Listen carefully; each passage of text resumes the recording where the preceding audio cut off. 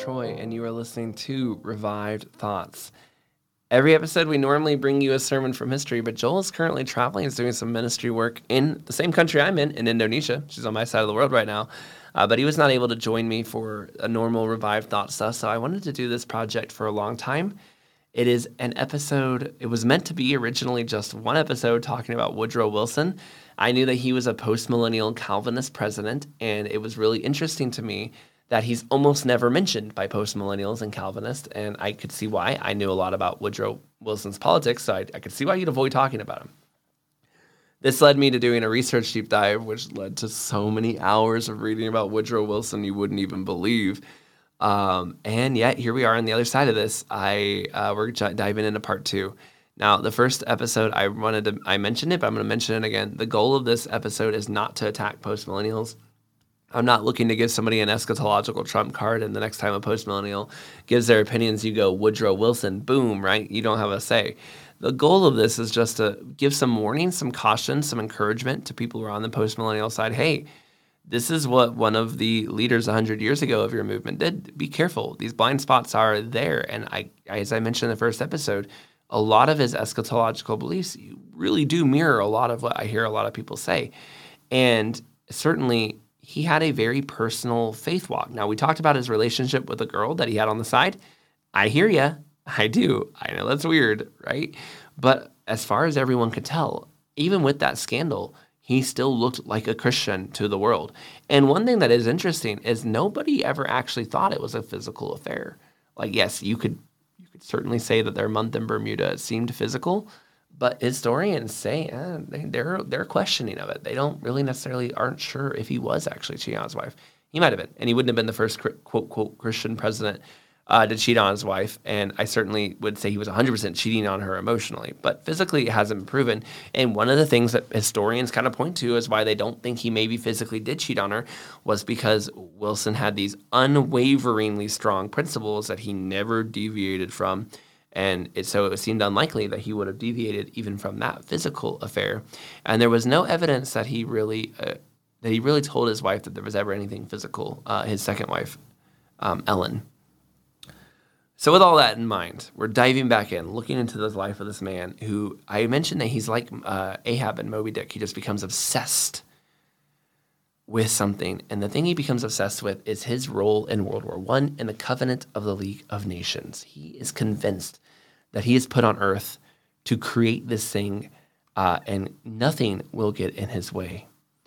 Now, before we talk about that, let's just go back to his personal faith a minute. He is considered a Christian president. In fact, if you were to ask any historians, give me a list of Christian presidents, he would mention Woodrow Wilson probably as one of the most outwardly Christian presidents that we had, especially in the early 20th century.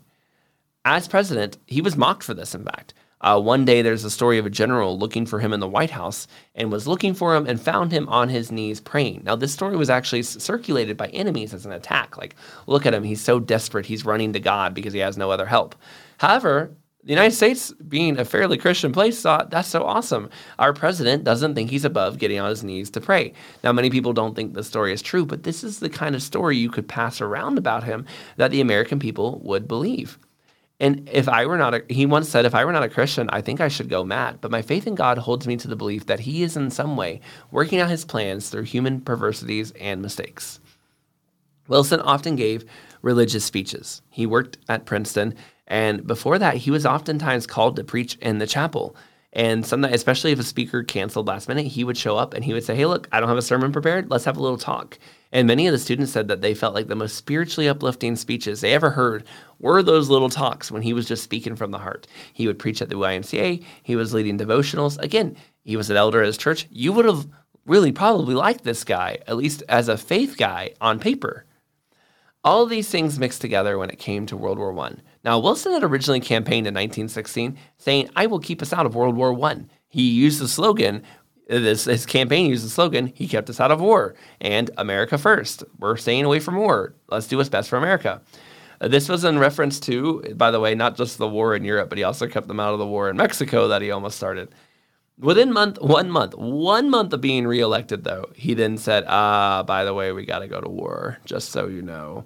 Now, he had campaigned on not going to war, but he's going to go to war. Now this is pretty sleazy because the other candidate he was up against, Hughes, had basically run on the campaign of saying, "Hey, let's be honest, America might need to prepare for war. I'm not saying we're going to war, but let's at least start building up an army and be ready if we need to be." And the American people were terrified of going to war. They'd heard what the war was like. They didn't want any part of it. And so Wilson campaigning on, "Hey, we won't go to war," was encouraging to them. So what a betrayal when 1 month in, maybe the facts on the ground changed that much, but you can't help but think that he knew he was going to go to war but had to win re-election first. Take of it what you will. Now, in 1910, the Presbyterian Church of America at the time had declared, and I'm quoting from them, the proclamation of the gospel for the salvation of humankind, the promotion of social righteousness, and the exhibition of the kingdom of heaven to the world. And they based this on the verses, "Thy kingdom come, thy will be done, on earth as it is in heaven." This is what is popular in the idea of the people at the time. We need to promote what is good for the people, the kingdom of heaven, bringing it to the earth. This will help also, and all of this mixed with promoting the salvation of people at the time. The church was kind of in an unusual circumstance. What do? The whole world is at war. And a lot of people didn't believe that this was going to be bad at first. They were post-millennialism, although Woodrow Wilson was the president that was post-millennial. It was a very popular belief. Now, post-millennialism was on the rise at the time. It was well on its way to becoming a big popular, thing. People believed that the war was basically on its way to was going to actually bring the kingdom down. They thought that each country that went into World War I thought that our country will win a quick victory and Christianity will reign supreme and the kingdom will come. But the problem was each country thought that, and when they went into the war, they were absolutely devastated. Postmillennialism was actually very popular in World War I, and many people said that after World War I, they no longer believed God's kingdom was coming on earth, and it actually shattered the faith of many people during that time. It was a really big deal. When Wilson was very much the same thing. He believed what, the Presbyterian Church was putting out there, that they were supposed to be the kingdom on earth, which we are. As Christians, we are supposed to do that. And that we could see the, proclamation of the gospel to the whole world, and that this war was an opportunity for that to come about, that somehow the church could play a role in all of this. And I have a poem for you. I'd like to read you a little poem. I'm going to give you this to you. "The coward boy upon the village green shrinks whining back at each repeated blow. One formula he thinks enough to know, 'You dare not hit again,' is his refrain. Then while the bullies jeer and hit again, of course yet to come he makes some show of courage now at hand and ready, no, whatever the need he flinches from, pain. America, are you the coward boy? Among the nations, do you wince, stand? The bully's butt, the nation's common toy. The hustled, smitten, undefended land. For sullied honor, foully outraged right. Always too proud, do you say too, cowardly to fight?" I don't think I did as good a job. The language has changed. There's some thousand stuff. I didn't probably do as good a job. That poem is by B.B. Warfield. B.B. Warfield was writing poetry encouraging America to go to war in World War I and get the soldiers out there and fight. Theologians, that's Princeton Theological Seminary theologian, Warfield was out there saying, get the boys out there and fight in World War I. So there was a lot of people having different opinions back and forth, and there were people who thought that fighting in World War I would be good for the church and good for the world. I never could find B.B. Warfield's views on Woodrow Wilson. By the way, I mentioned that in the first part of this two-part series. I looked for it, but I could not find it. But I did find that poem. I thought that was kind of interesting. Now, you think then there was at least some agreement with him on this area. Yeah, there was some kind of agreement with them on that. Warfield and Wilson seemed to get along in that. But it's hard to tell about some of these other things. Now, all these countries were going into war thinking that this would be the one. This would be the one that made them great. But the problem is you can't all be great. And the Great War really was actually not a war that made all those countries great. In fact, pretty much all those countries came out worse for it, maybe with the exception of Britain, maybe. But even Britain, I think it wasn't a great time for them. Let's see. The Austro-Hungarian Empire just basically fizzled out. The Russian country, Tsar, completely falls apart. The Ottoman Turks completely fall apart. This was a war that devastated the German country. Also fell apart and had it didn't dissolve, but it had a completely new government by the end of it, which leads all of this directly to World War II. So this is not a war that made the countries better. This was a war that nearly crushed all the countries involved. However, they still thought the Christian church and a lot of these post-millennial people at the time still thought we could turn this around. Like, this can be used for something, because they thought maybe this was the last war, the Great War, the, quote, war to end all wars. One of the popular theologians at the time said, before the war, the social gospel dealt with social classes, but today it is translated into international terms. So we're moving away from class warfare. Maybe now we can use our social justice, social gospel to reach the world. The same theologian also added later, all whose Christianity has not been ditched by the catastrophe, are demanding a Christianizing of international relations for disarmament, permanent peace, for the rights of small nations against imperialistic and colonizing powers, for freedom of the seas and trade routes, for orderly settlements of grievances. This idea that Christians would now, you can see there's this idea now that Christians are going to break free from war, that this last terrible war will be what puts an end to war.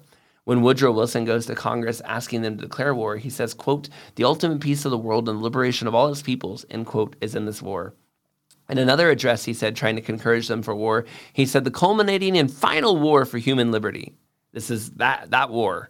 Now, you and I know World War I is World War I, and there's a World War II that comes after it. But they really thought that, hey, this war is bad because it's the last war. And we can learn from this war, and Christianity can bring peace to the world after this war. By the way, in that same speech, he also praised Russia for falling to communism. He thought the Tsar gone, people in Russia would finally be free. Some people have called Wilson anti-communist at the very least, and maybe he was, but that's a pretty naive comment to make about Russia falling to communism. So it makes me question his anti-communism a bit there. You can see that he's really raising this war to be very dramatic and to big heights. This is going to be a changer of world. I mean, World War I was already very dramatic and huge heights, and it was a big, extremely big deal to the world. It's one of my favorite wars to read about. The conditions soldiers went through are unimaginable. But this is a big, bad war. He's raising this now to, when this war is over, there will be no more war because we will have solved war forever. Now, Wilson declared America would enter the war and that the goal would be that there would be no one victorious. Germany, France, Britain, no one would see themselves as the victor. But a treaty would be signed that made everyone happy. But Wilson kind of shot himself in the foot if he wanted there to be no victor, because he then provided all his forces on the Allied side, which gave the Allies the ability to beat the Germans, which means there was a victor. So we're going to enter the war on the side of Britain and France and crush Germany because we don't want a victor. It's not a very convincing case. Now, Germany was wildly and strongly punished for her role in World War I. And many people believe this was what directly led to Germany in World War II. The reparations, the debts, the feeling of people in World War I that they got a raw end of the deal and were treated unfairly led to their rise of Nazism and things like that. Wilson had tried to actually, to be fair to him, negotiate for Germany to get a better deal, but he was the one who provided the soldiers that caused Germany to be able to be beaten, so he didn't really do that. And Wilson, as much as he wanted to help Germany out a bit and keep this from happening, he predicted it would happen if they did this. He was more focused on his 14 points, and especially one point in particular, the Covenant of the League of Nations. Now, by the way, where did he get his 14 points? Well, in 1917, Wilson realized he'd be going to Europe to do some peace treaty stuff, and so he asked 150 academics to prepare some guiding principles he could live by. This will be what we live by. This is what the best academics in the world say we need to come up with to, create a peace deal that will make everyone happy. And his committee came up with what they call are the 14 points. And honestly, some of the points are good. Return lands that were fought over war, help bring it into colonization. Some of that stuff wasn't bad, and one of them was like, don't make a really heavy fine on Germany and stuff like that. That makes them bitter. But most importantly, the really only point that Wilson truly cared about was the Covenant of the League of Nations. Now, interesting use of the word covenant. That is a very biblical word, and it is a very powerful word. And the word covenant comes up 6 different times in his 14 points. The word democracy, for example, comes up 0 times in his 14 points. But he really saw what they were doing was a covenant. He believed that the people of God in Israel's day made a covenant, that they swore before God an oath to live for God, and that they would live a righteous life, and that was what the people of God were supposed to do. And he thought that the nations should come together, especially after such a terrible war, and make a covenant to each other and to God that they would no longer do the things they used to do. They wouldn't make secret peace treaties. They wouldn't attack each other. They wouldn't harm each other in war, that everything would change. He truly believed this is what was going to happen. He called it a presbyter of the nations, for example. He wanted it headquartered in Geneva. Why? Because, and he never said, but it seems to be because of his deep love of John Calvin and what John Calvin started. He believed he was finishing, but where John Calvin was a great theologian, statesman, he saw it as a worldwide way of doing this that would happen in his covenant of the League of Nations. He believed that all members of the League would respect one another's national interests, and if they were in a covenant not to try to harm each other, they wouldn't encroach on each other's borders. They would work things out in a kind of, representative way. They would vote on each other's issues. They would talk to each other, and if one of them went to war, they would condemn that person. The person would feel bad and stop. He argued it was an organized, and this is a quote from him, operate as an organized moral force of men throughout the world, and that whenever wrong and aggression are planned or contemplated, the searching light of conscience will be turned on them. Now, you may note there that the League of Nations wasn't going to send an army to stop you, but your conscience would prick you. That was the idea. And that the condemnation of the world would be enough to stop you. At the very least, you can argue that this is very naive. And the 21st century and 20th century prove that that does not work at all. But it was his idea. He genuinely believed that people would be bound by their moral principles and that it would be enough to stop war. He was done with treaties. He believed Christian nations had for too long violated the rules of God by sealing selfishly and secretly with treaties, and that World War I was a reckoning, a punishment for the way Europe had been doing things, and now it was time to swear an oath of peace before the world together. Now, World War I had just ended. You're the leader of the country that basically saved the world from war, and you have this bold plan, 14 points, that means, in your eyes, the end to war of all around the world. When you arrive to Europe, you're the first president of the United States to go to Europe, by the way, while president, and you arrive in Europe, and what awaits you? Thunderous applause, parades, everyone wants to meet you, giant groups of people, everyone, everywhere. For weeks, they loved him. They were a huge fan. He was a hero, and, rightfully so. In their mind, the war was over because of him.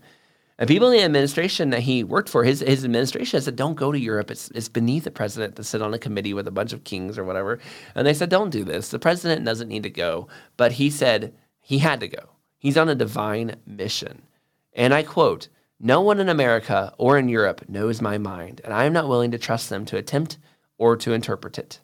He had to go. He's the only person who could do this in his mind. No one else could do what he was going to do and what he needed to do. Now, not every single person loved him. The French prime minister said, why does he need 14 points? God only gave 10 commandments. But at least at first, Wilson was a rock star. A poet wrote of him during this time and compared him to Christ. He said of Wilson, not Christ, he stood on the eastern gate. Behind him rose the pilloried dome. His speech was the voice of man. His thoughts were the thoughts of the word of the living God. He then, in this poem, it was a very, very long poem, he compared him to the rock, to David, a high priest, and a shepherd to the lost people. Now, we actually have Wilson's response, and he didn't respond like, hey, man, I appreciate the poem, but Jesus is those things. He said, and I quote, the poem touched me more than I know how to say. I read it aloud to Mrs. Wilson. I owe you, my dear fellow, a real debt of gratitude for the encouragement you have given to me. So on some level, Wilson seems to be appreciating this messianic complex, he's the savior to the world thing. I read one historian that was kind of like, no, he's too Presbyterian for that. He would never appreciate that. But I mean, he clearly did appreciate it on some level. And it clearly did. He did like the crowds. He did like the poems. He did like the prayers. He was enjoyable for him. Despite all the interviews and popularity and meetings, Wilson did still continue to go to church every Sunday while he could at the Paris Peace Conference. And according to his journals, everything we see, he was a diligent Bible reader and prayer through that time, and that he at least attributed those things to him coming through this okay. Over time, though, Wilson's 14 points began to fall apart. His idealism of what he wanted Europe to be was not what Europe was, and it wasn't what Europe wanted. Europe wanted to punish Germany, and they were going to do so. Wilson disagreed and thought this was going to lead to problems, and he was right. But he was so hung up on his League of Nations that he would pretty much give up all his other points if that one went through. Remember, he's on a divine mission to fix war. He can't stop just to make sure Germany gets a little bit of a better deal. By the way, he wasn't the only one who wanted a League of Nations. France wanted her own League of Nations, but she didn't want a covenant of God-fearing nations protecting the earth and ending war forever. She wanted a victorious treaty of nations and neutrals coming together and ruling for their best interests in that group. If the League of Nations is the precursor to the United Nations, and it is, France is talking more about a NATO where countries that have similar interests are working together for their similar interests. That's what France wanted. They didn't want this covenant of League of Nations thing that Wilson wanted, but Wilson didn't want that. He said, no, that's just another entangling alliance in Europe that the Americas would have to deal with, and that's just not what they want. He wanted Europe to stop doing the same old, same old. I mean, for 100 years, the Napoleonic Revolution, the French Revolution, the wars of Europe were just so common, and America was trying to say now, no, we're not doing this anymore. We need to stop going to war all the time, Europe. Wilson began to become aloof while he was in Europe. His advisors thought he had kind of lost his confidence, maybe because he was standing before all these other world leaders. But his journals actually kind of indicate a different story, that Wilson hadn't lost his confidence, but that actually he didn't trust anybody. He thought his advisors were no longer on his side, that he was, quote, motivated by, quote, greater principles, quote, than anyone else could comprehend, and he could only rely on himself to do what needed to be done. The European leaders were realists. They wanted a peace treaty that harmed Germany, made up for their losses, and gave them more control over colonies and provisions to make up for the war. They wanted treaties that helped the Allies, that won the war, and made the losers pay. Wilson wanted something different. He had this great vision, and he saw himself as a moral superior to these European compatriots so focused on their material gains. Now, that's easy to say. Wilson's country didn't lose 1 million people, right? Like France and Britain and these other countries did. So it's easy to say, how can you be so interested in material gain when you got rich selling weapons to the side that won? People at the table began to realize that Wilson would give them a concession on anything as long as they threatened the League of Nations. So whenever they really wanted something like a colony or to keep their navy or something, they would just say, hey, you know what? We're reconsidering our support of the League of Nations. And suddenly Wilson would be like, well, maybe we can work something out for you after all. Now, he realized that this was happening, so finally Italy said, we want to control Austria, and we walk on the League of Nations. And Wilson was like, fine, walk on the League of Nations. So Italy walked on the League of Nations because he didn't want to give Austria to the League of Nations, or to Italy, sorry. So he pulls out a typewriter and begins typing, and he types this very long letter to Italy, and he calls it America's friend, and he says you have to join in the sacred obligation, quote, to build a greater peace. And he sent that letter to Italy, and Italy published it. And Italy got very mad at the condescending tone of the American president. And basically overnight, almost single-handedly due to this letter, European attitudes began to shift on Wilson. He suddenly went from the guy that saved them to the guy who's really pompous and condescending and thinks he's better than all of you. And you're so stupid for wanting reparations from the war that cost you your loved ones and ruined your businesses and blah, blah, blah, right? And it's interesting, too, because this is now the third nation that America will fight in World War II that Woodrow Wilson has managed to personally tick off. In the first part, we talked about how he made Japan mad by not accepting the idea that all races were equal in his Covenant of Nations talk about there. And now we see here he's made Italy mad and specifically made them very much hate him and kind of what America stands for. And he'll make Germany upset by not protecting them from reparations. So really all three nations that America goes to war with in World War II can trace a direct cause, maybe not the cause, as many causes, but they can all direct a specific moment where they got mad at America and Woodrow Wilson specifically. So I'm not saying World War II was caused by Woodrow Wilson. I'm just saying it didn't help. He didn't help stop World War II. That's certainly true. At one meeting, they were trying to figure out all the details of these reparations, and Wilson was just so tired of this. He just has his ideals. He doesn't like compromising. He wants his principles, and he just doesn't like all this technicality stuff. But he's at meetings to discuss technicality stuff, like how much do we pay for per widow? How much do we pay for sons lost? And he just goes, I don't care. I don't care about all these technicalities. Or one person was quoted as he says, I don't give a dang, but he doesn't say dang about the details. But I know that we have children that listen in their cars and stuff, so I won't say everything. But he's very upset. He doesn't like this. He's so tired of this. And he just is so sick of these inner detailed, intricate, boring discussions. He's got 14 points for crying out loud. He's got something bigger going on. Now, the Minister of France found Wilson exhausting. He told one of the British leaders, you guys are practical, but talking to Wilson is like talking to Jesus. But he didn't mean that in a positive way. Like, it's like, wow, talking to Jesus. More like, this guy thinks he's Jesus, and it's very difficult to talk to him. Another person that observed Wilson, John Maynard Keynes of Keynesian economics, said of Wilson, But in fact, the president had thought out nothing. When it came to practice, his ideas were nebulous. They were incomplete. He had no plan. He had no scheme. He had no constructive ideas. Whatever clothing you would need to put to the flesh of the life of the commandments, he so often thundered from the White House. He could have preached a sermon on anything he had said and addressed a saintly prayer to the Almighty for all of their fulfillment. But he could not actually explain in concrete application how they would apply to the state of Europe. Now, this is probably one of the most interesting things that I find about Wilson, that he has these great ideas. He has this great eschatology. He has this great theory on how to rule the world, but he can't explain to you how any of it actually applies to the real world. He doesn't care about the details. He doesn't actually care about running things. He just cares about his theories and his principles. I would say, and you may not like this, and I said that again from the very beginning, that there was a committee, that there would be a group of people yelling right now, don't say this next part, don't say it. But post-millennials, I do think you need to be careful that this might not become you. I hear and see a lot of people on Twitter and other places running with slogans of how they're going to make the world a Christian, Christian nationalism, or they're going to make the world Christian and have all the leaders become Christian. But I have never seen a step-by-step plan of what that looks like. I have never seen one of them explain to me what voting organizations they're assembling to do that. They say, we're going to make all the laws Christian, and when we do, this, that, and the other will happen. But what is your plan to do that?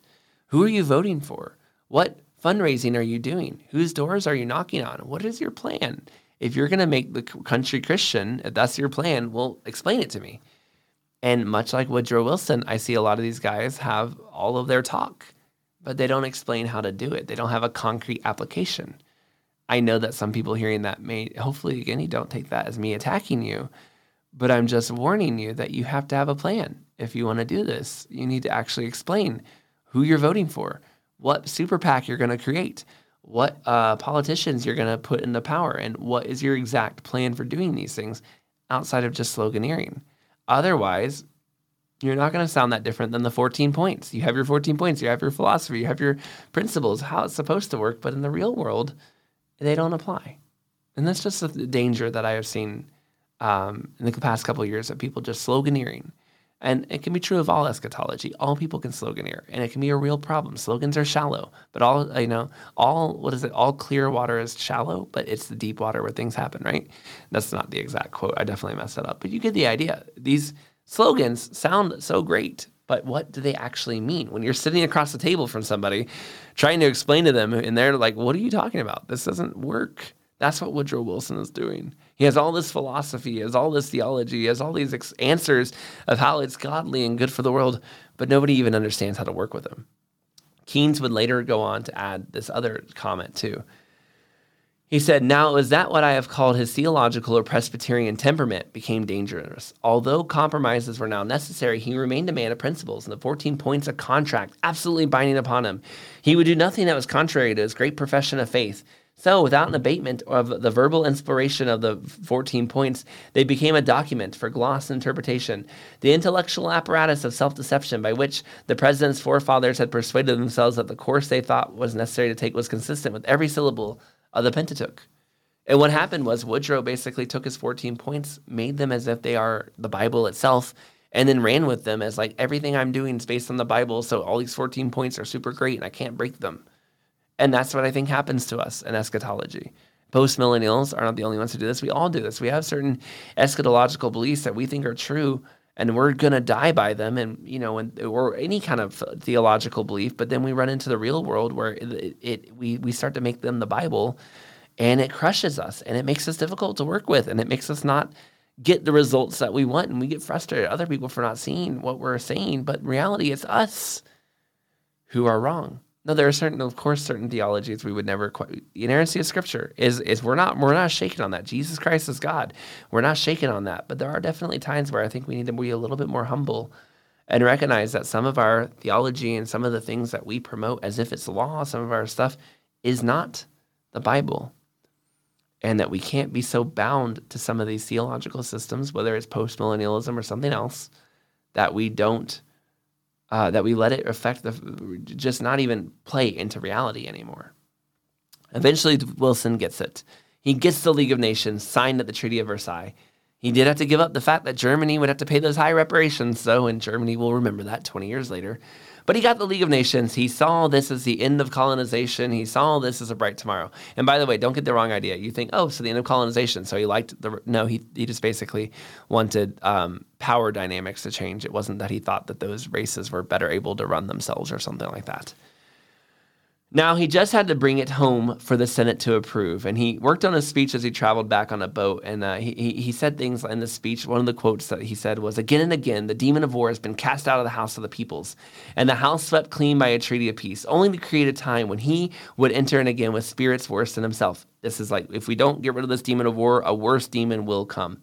Out of the treaty, he said, this is a covenant. This stage is set. The destiny is disclosed. It has come about by no plan of my conceiving or our conceiving, but by the hand of God who has led us into this. We cannot turn back. We can only go forward with lifted eyes and freshened spirit to follow the vision. It was of this that we dreamed at our birth. America shall in truth show the way. The light streams upon the path ahead and nowhere else. He further said that it would break the heart of the world not to sign this treaty. Covenant. Now, what we didn't know was that this would be a tremendous fight. He never even thought about the idea that America wouldn't support this. But he gets back there, and the Senate said no. We see this as permanently engaging America in Europeans' business, and George Washington said, don't get into entangling alliances with Europe.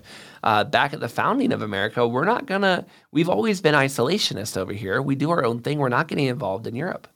Wilson couldn't believe it. He thought for sure. He had worked so hard. He had dreamed for so long. He had done so much. How could they possibly not want to do this?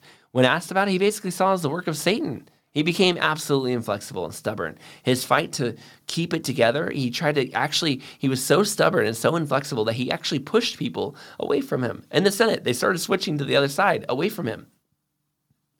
One of his advisors who had helped him create this treaty in Europe came to him and said, hey, maybe we need to work a compromise out just so we can get it passed. And he fired him for it. He stopped opening letters from friends on Capitol Hill that had been his friends for a long time, basically under the impression like, no, they're not going to support me. I'm not going to read their letters anymore. He became absolutely resolute, stubborn to a T, that he had to win this and that he would win this because it was God's mission. He was just being tested in his faith one last time when he wasn't expecting it. Now, Wilson realized he wasn't winning the Senate over. In fact, if anything, he'd pushed people away from him. So he said, okay, I'll win the American people over. He put together a tour of 32 cities that he would go to in 22 days. On trains, by the way. There's no planes back then. That is a whirlwind trip, right? They do have planes, but a lot of it's going to be on trains. Now, he spoke at one location, and he said this. He said, my ancestors were troublesome Scotchmen, and among them were some of that famous group known as the Covenanters. Well, very well. Here's the Covenant of the League of Nations. We should sign it. But then he also began to start saying some strange things. For example, in one speech, he said, I have been bred and am proud to have been bred in the old revolutionary stock which set this very government up. Well, the only problem was that was a total fabrication. He was not of Puritan origin, as he claimed. And many newspapers quickly caught on, like, what are you doing? There's no evidence that you have Puritanism in your family line. Why are you saying this? Had he just loved the Puritans and read them for so long that he started to imagine he was one? The papers went wild and attacked it for him. Now, the very last public speech, he ends his very last public speech that he gives with this. Now, in the midst of this great question have cleared away, I believe that men will see the truth eye to eye and face to face. There's one thing the American people always rise to and extend their hand to, and that is the truth of justice and of liberty and of peace. We have accepted the truth, and we are going to be led by it, and it's going to lead us, and through us, the world out into the pastures of quietness and peace, such as the world never dreamed of before. The next day, Wilson had a stroke. The pressure, all the storms of the controversy. Remember, he had a stroke back at Princeton University. He'd been president over the worst war in American history. He had the not Civil War. That was worse. It was the worst world war. It was not the worst war in American history. I'm sorry about that. It's been a long hours of recording this. Okay. All right. And he's been over this huge, giant storm of controversy, and it just crushed him. He had a stroke. Once he had a stroke, his treaty, it was already dying, and it was done. There was no way. The U.S. was never entered the League of Nations. Quite interestingly, just as he had once predicted that without the U.S. and the League of Nations would never become anything, and it didn't. Now, the League of Nations did go on to exist. But at the start of World War II, it was officially dead. It was pretty much dead before that, though. It really never had any major parts to play. 42 nations took part in it. In 1932, though, Japan invaded Manchuria, and the other 41 nations in the League voted against it, to which Japan left the League and was like, okay, we'll see you later. A few years later, Italy invades Ethiopia. Pretty much the same thing plays out. The League says, hey, that's bad, and Italy's like, we don't care. Finally, World War II starts. The League is doing nothing. You can't make people and make nations good because of just saying you're a bad person if you don't. All of this did, though, become the blueprint for the United Nations. So the League of Nations, although it did not turn into anything, it was the blueprint model that would be used for the United Nations, which the United States, as you probably know, is a part of that and would play a much bigger role in the world. Now, I'm going to be kind of running through these next parts just a little quickly. I'm not going to give you as many details as maybe I did in the first episode on some of these things, just kind of moving through. There's a lot here. But Wilson, when he had a stroke, he was out. Like, there are arguments over how out of it he was. There are some arguments that Wilson never really truly recovered fully from it, but Wilson was still president for a while. And so during that time, his wife and his doctor, and really his wife, took over things. And some people say she didn't play that big a role. She was just kind of there, but she was just a messenger for Wilson.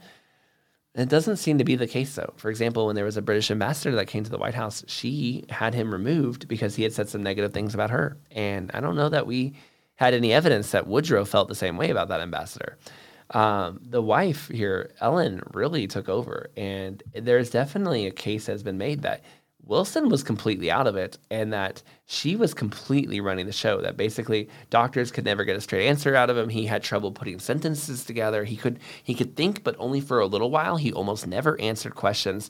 And that in reality, Ellen was the president and that she was really running the country, signing his orders, signing his declarations, doing this stuff, and that the American people really didn't know how bad it was, because if they would have probably said the VP needs to step in. The Democrat Party didn't expose him because they were embarrassed and they didn't want everyone to know how bad it was. But the Democrat Party did say no to Woodrow trying to run for a third term.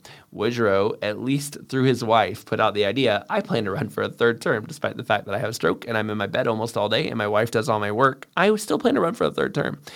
And the Democrat Party, after a year, this went on for about a year, of basically Woodrow's wife running the show, and the Democrat Party was like, no, we're not going to run you. And you're going to have to get over that. And he never announced a third term.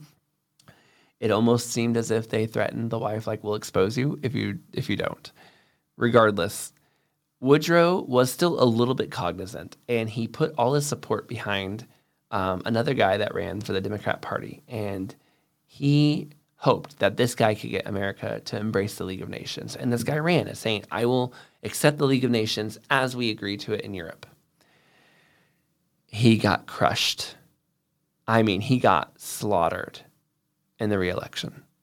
Warren G. Harding, who wasn't exactly a great guy, who probably cheated on his wife and a bunch of other stuff, absolutely slaughtered this guy that Woodrow Wilson embraced. And Warren G. Harding's entire slogan for president was, a return to normalcy.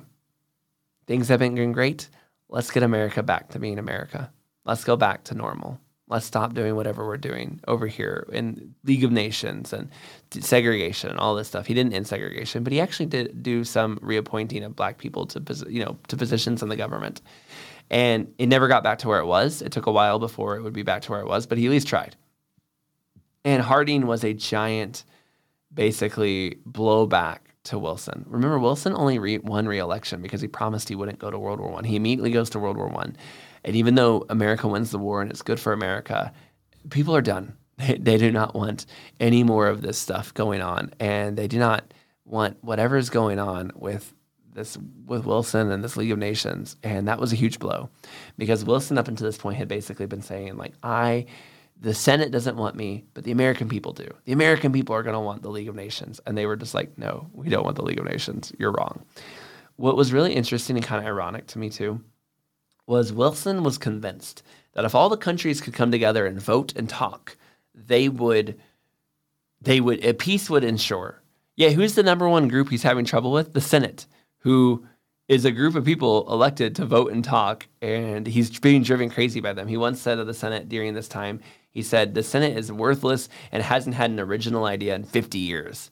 Which I'm like, okay, but so the Senate in America is bad, but a Senate of nations will work is your idea? Like, what are you thinking here? Just what a weird guy. Wilson, one of his last days of his life on basically Victory Day of, I think it was 2024, he kind of came, or it was 2023, he came out, he kind of gave a speech basically still giving how God's going to use the League of Nations, how God's going to use his work, how he's not done yet. He's very angry, very emotional. He cried a lot off and on. Some people think that was because of the stroke. Some people think he was basically being force-fed lines. And then he dies.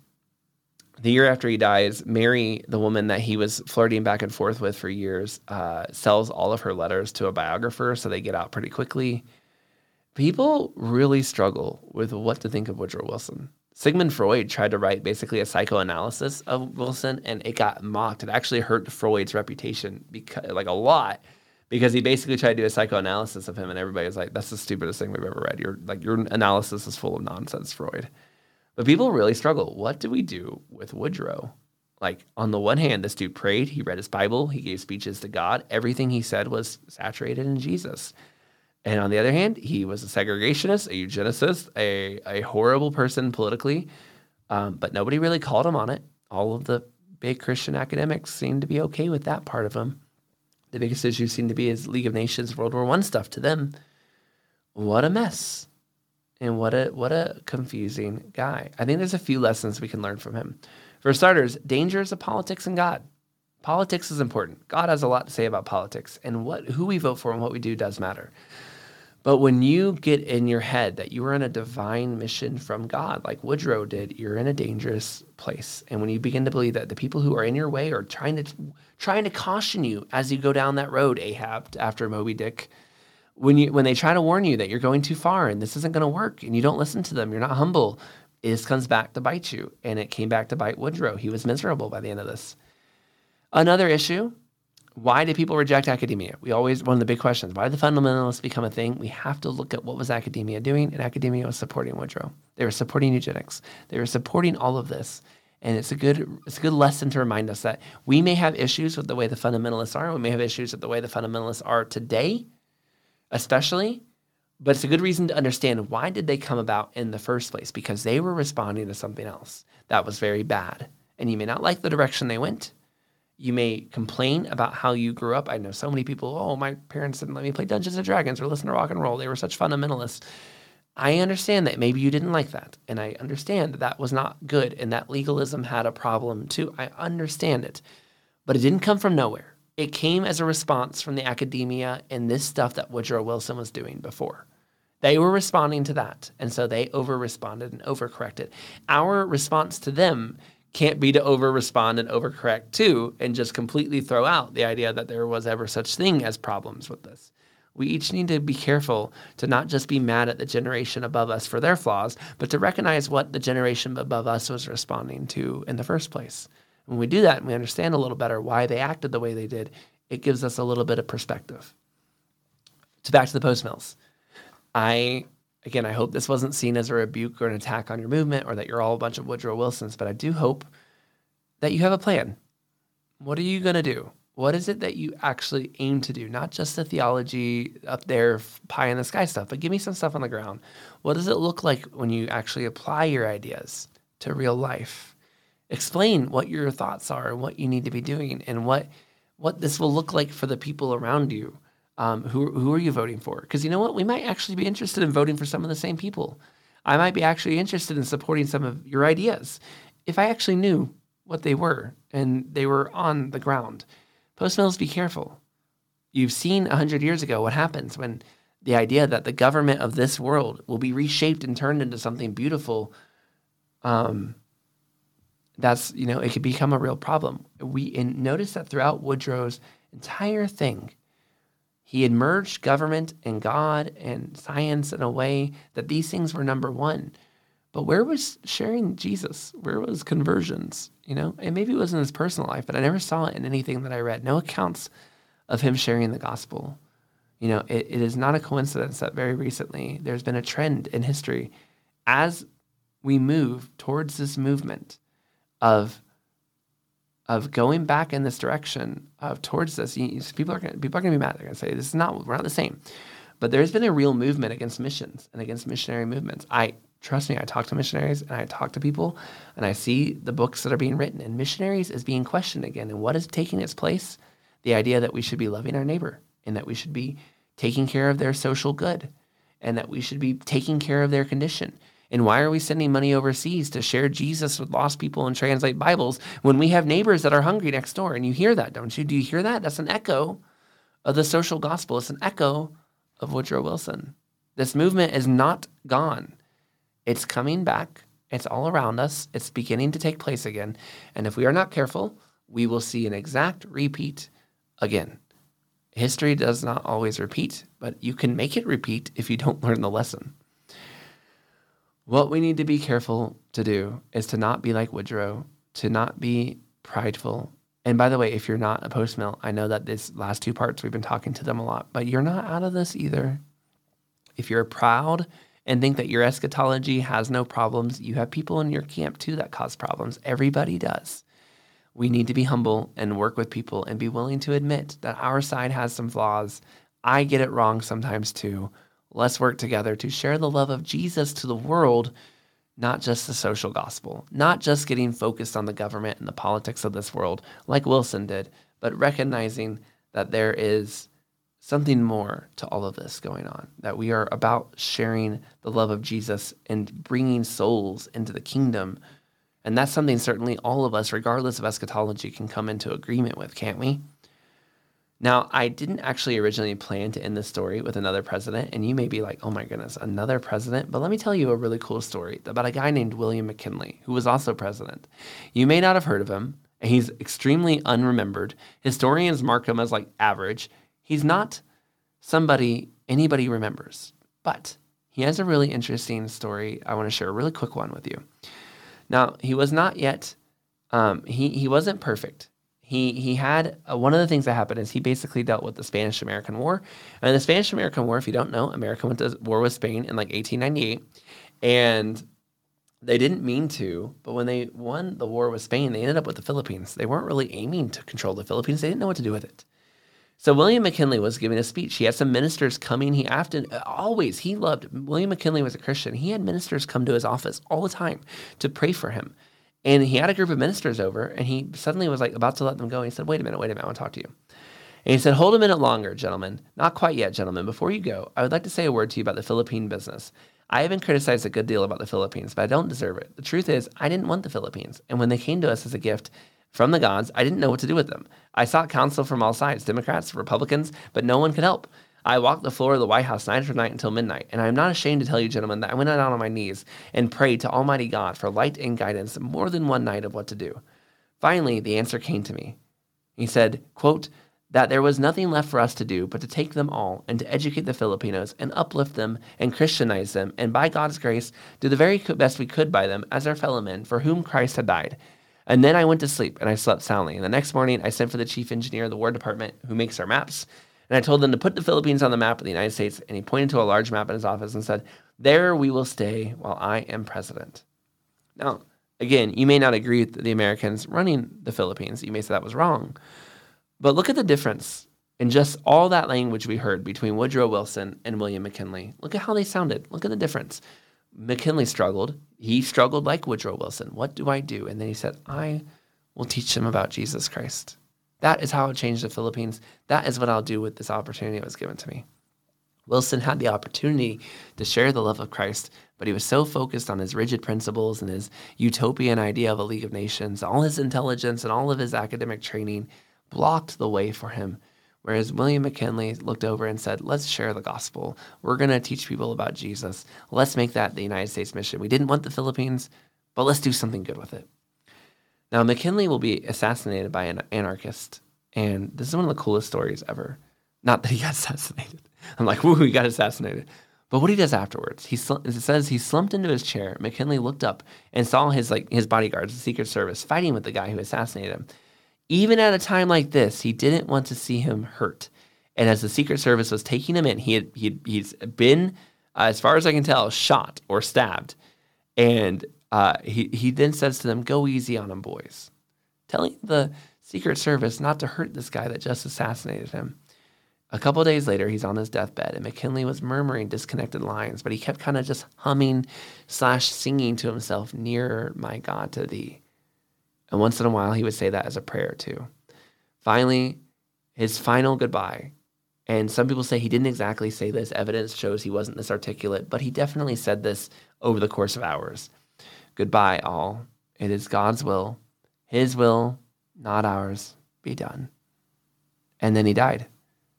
Now, Dr. Park, the doctor who watched the president, said that he was amazed. He had never seen anyone so gentle that could die like that. He just said he'd never seen anything like that. Such peace was over him. And the doctor was quoted as saying, "Up until that time, I never really believed that there could be a good man who was a good Christian and also a good politician. But McKinley's death, his love, his forgiveness of his assassin, and his just closeness to God convinced the doctor that, you know what? You could be a Christian and also you can be president." I tell you the story not because I'm like a big McKinley fan. I'm like, we got to get out there and start repping William McKinley again. But just look at the difference of these two men. Look at the difference of these two stories inspire. One of these men clung to God, not ideas, not theology, not eschatology, but he just clung to Jesus. He showed a love for Christ. He wanted the world to be saved. He even forgave his assassins. And one of these men was rigid and clung to his books and his ideas and his 14 points. And I just tell you guys, I think that for me, I want to be on the William McKinley side of things. I don't know what his eschatology was. I don't know all those ideas. He might have not been great. I really don't know what his politics were. But I'm just saying, I want the reputation of Christians to look like William McKinley, where when we die, when we live, we take the most of every opportunity to share Jesus Christ. I think that's what we should be aiming for. And if our politics doesn't look like love to the guy who assassinated us, willing to forgive even the guy who assassinated us, and saying, "Go easy on him, boys. Come on, don't hurt him. I know he's killing me, but let's go easy on him." That, I think, is a much more profound message of Jesus to the world than so often the message that we are sending. This is Troy, and this is Revive Thoughts.